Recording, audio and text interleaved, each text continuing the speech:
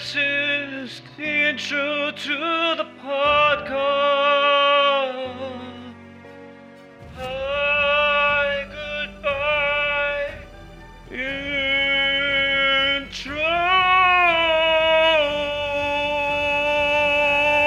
is done. Goodbye.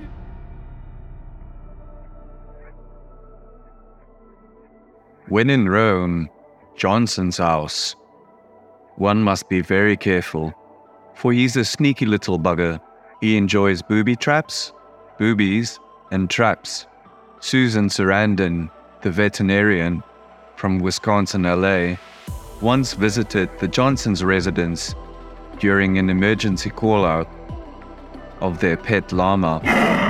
Upon her arrival, she was met with fireworks. Susan and Mr. Johnson felt immediate chemistry as they locked eyes for the first time. The following morning, they got married in Rome and spent the rest of the days whale watching at the pristine beaches of Utah, New Delhi. The delicatessen of the deli next door to the veterinarian was deer meat. Tiger. Every morning, the deli owner, Stephen Stevenson V, got out of bed at 5 o'clock in the morning, slipped into his hunting boots, grabbed his pocket knife next to the whale ornament on the kitchen table, and walked out the door. He was a very tall and intimidating man, known by the locals as Stephen.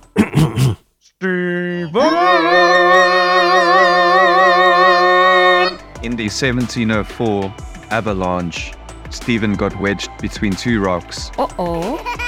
He was stuck for 5 moons and had to defend himself against the treacherous cold, darkness, 5 bears, a tornado, a school of tarantulas, nasty cottonmouth, 2 stingrays, a buffalo on heat, 3 men in a zebra costume, a 90s rapcore album with explicit lyrics, 10 gallons of mayonnaise, a lubricated otter, Fish. foul-mouthed Matthew, a shy ghost, goats on fire, a pyramid scheme, 10 bullet wounds, a tummy ache, and a landslide full of landmines operated by a mime. Cat.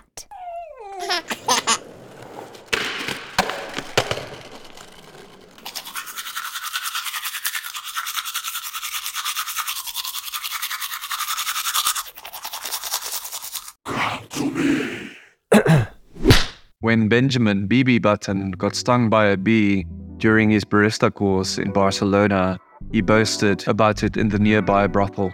His brother borrowed this boring tale to boast with his friends at his bar mitzvah. Boring tales date all the way back to Philadelphia mythology.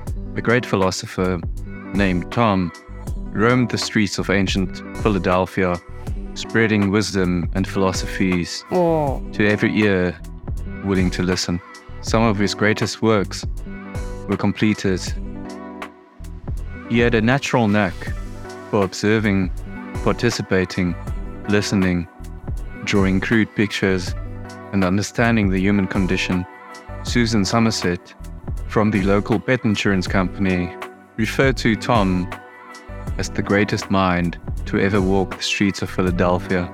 Among his findings was the feline flask. He believed, and proved it true, that if you took the essence of 1,500 street cats, bottled it in a flask, drank it during breakfast with some tea and scones, you would turn into a lion. Hence Tom's catchphrase, "You're gonna hear me roar louder than a lion." Lion. He sold 500 metric tons of his kitty flask juice in the span of a week, which made him the richest person in Philadelphia in 1403 BC.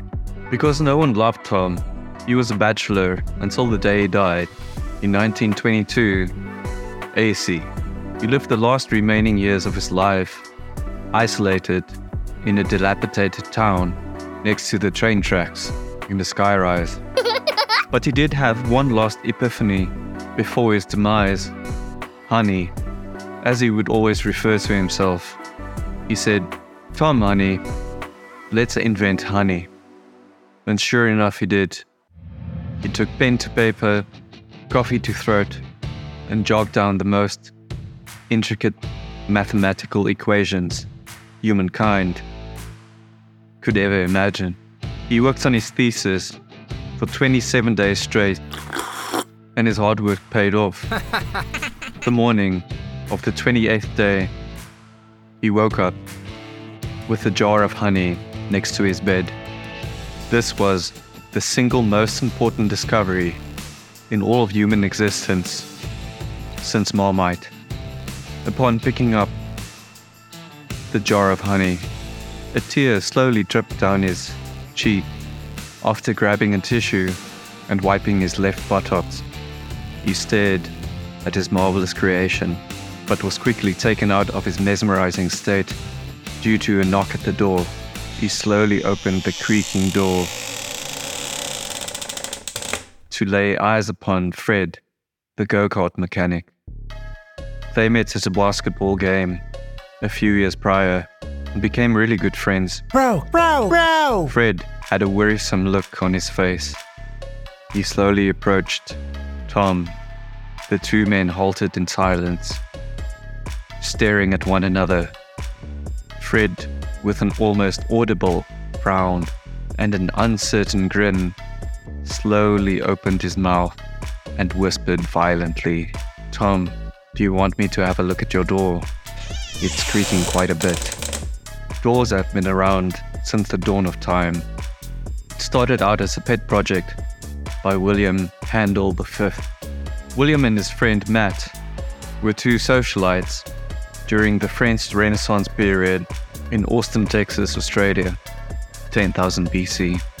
Every day they would walk home from their extravagant events and cross their barren threshold into their home.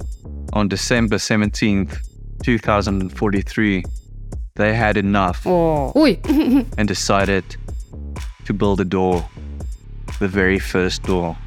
Because the previous day, after arriving home from a gala held by the Princess of Greenland, they made a cup of tea to enjoy in their garden, and upon walking out from their doorless house to sit down and enjoy some tea and discourse, they were attacked by a swarm of bees and mosquitoes. In the process of swatting away the bees and mosquitoes, a few flies also joined in the fun.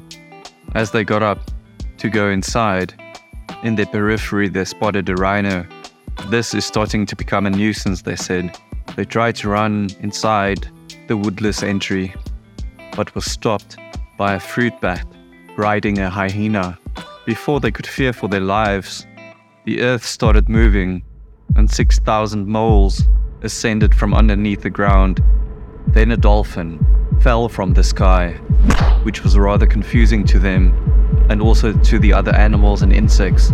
Whilst the entire crowd of men, mammals, and insects stood still pondering how a dolphin fell from the sky, a bunch of herrings on fire started attacking. Their nemesis Peter jumped the fence, demanding they should go for a game of cricket. Then the most prolific war in history, referred to by historians as the Wisconsin Wetlands Rat, commenced. Tom was the first to throw a punch. Tom punched the fly punched the buffalo trampled on a poor old mole. The mole jumped, ouchie ouchie, the mosquito stung a rhino. The rhino screamed of pain. A kangaroo, carrying carving knives, jumped over the fence and said, "Hey everybody!" The lying dolphin sucker punched a gorilla. A manic hairdresser pulled everybody's moustaches. Smoke transformed into a fist and punched a wallaby. Marvin the magician used the smoke bomb to get out of there. A school of sexy piranhas perused through the library books. A chef prepared a delicious soup. A cow bit a masochistic hyena's ear. And everybody had a jolly good time. Elephant.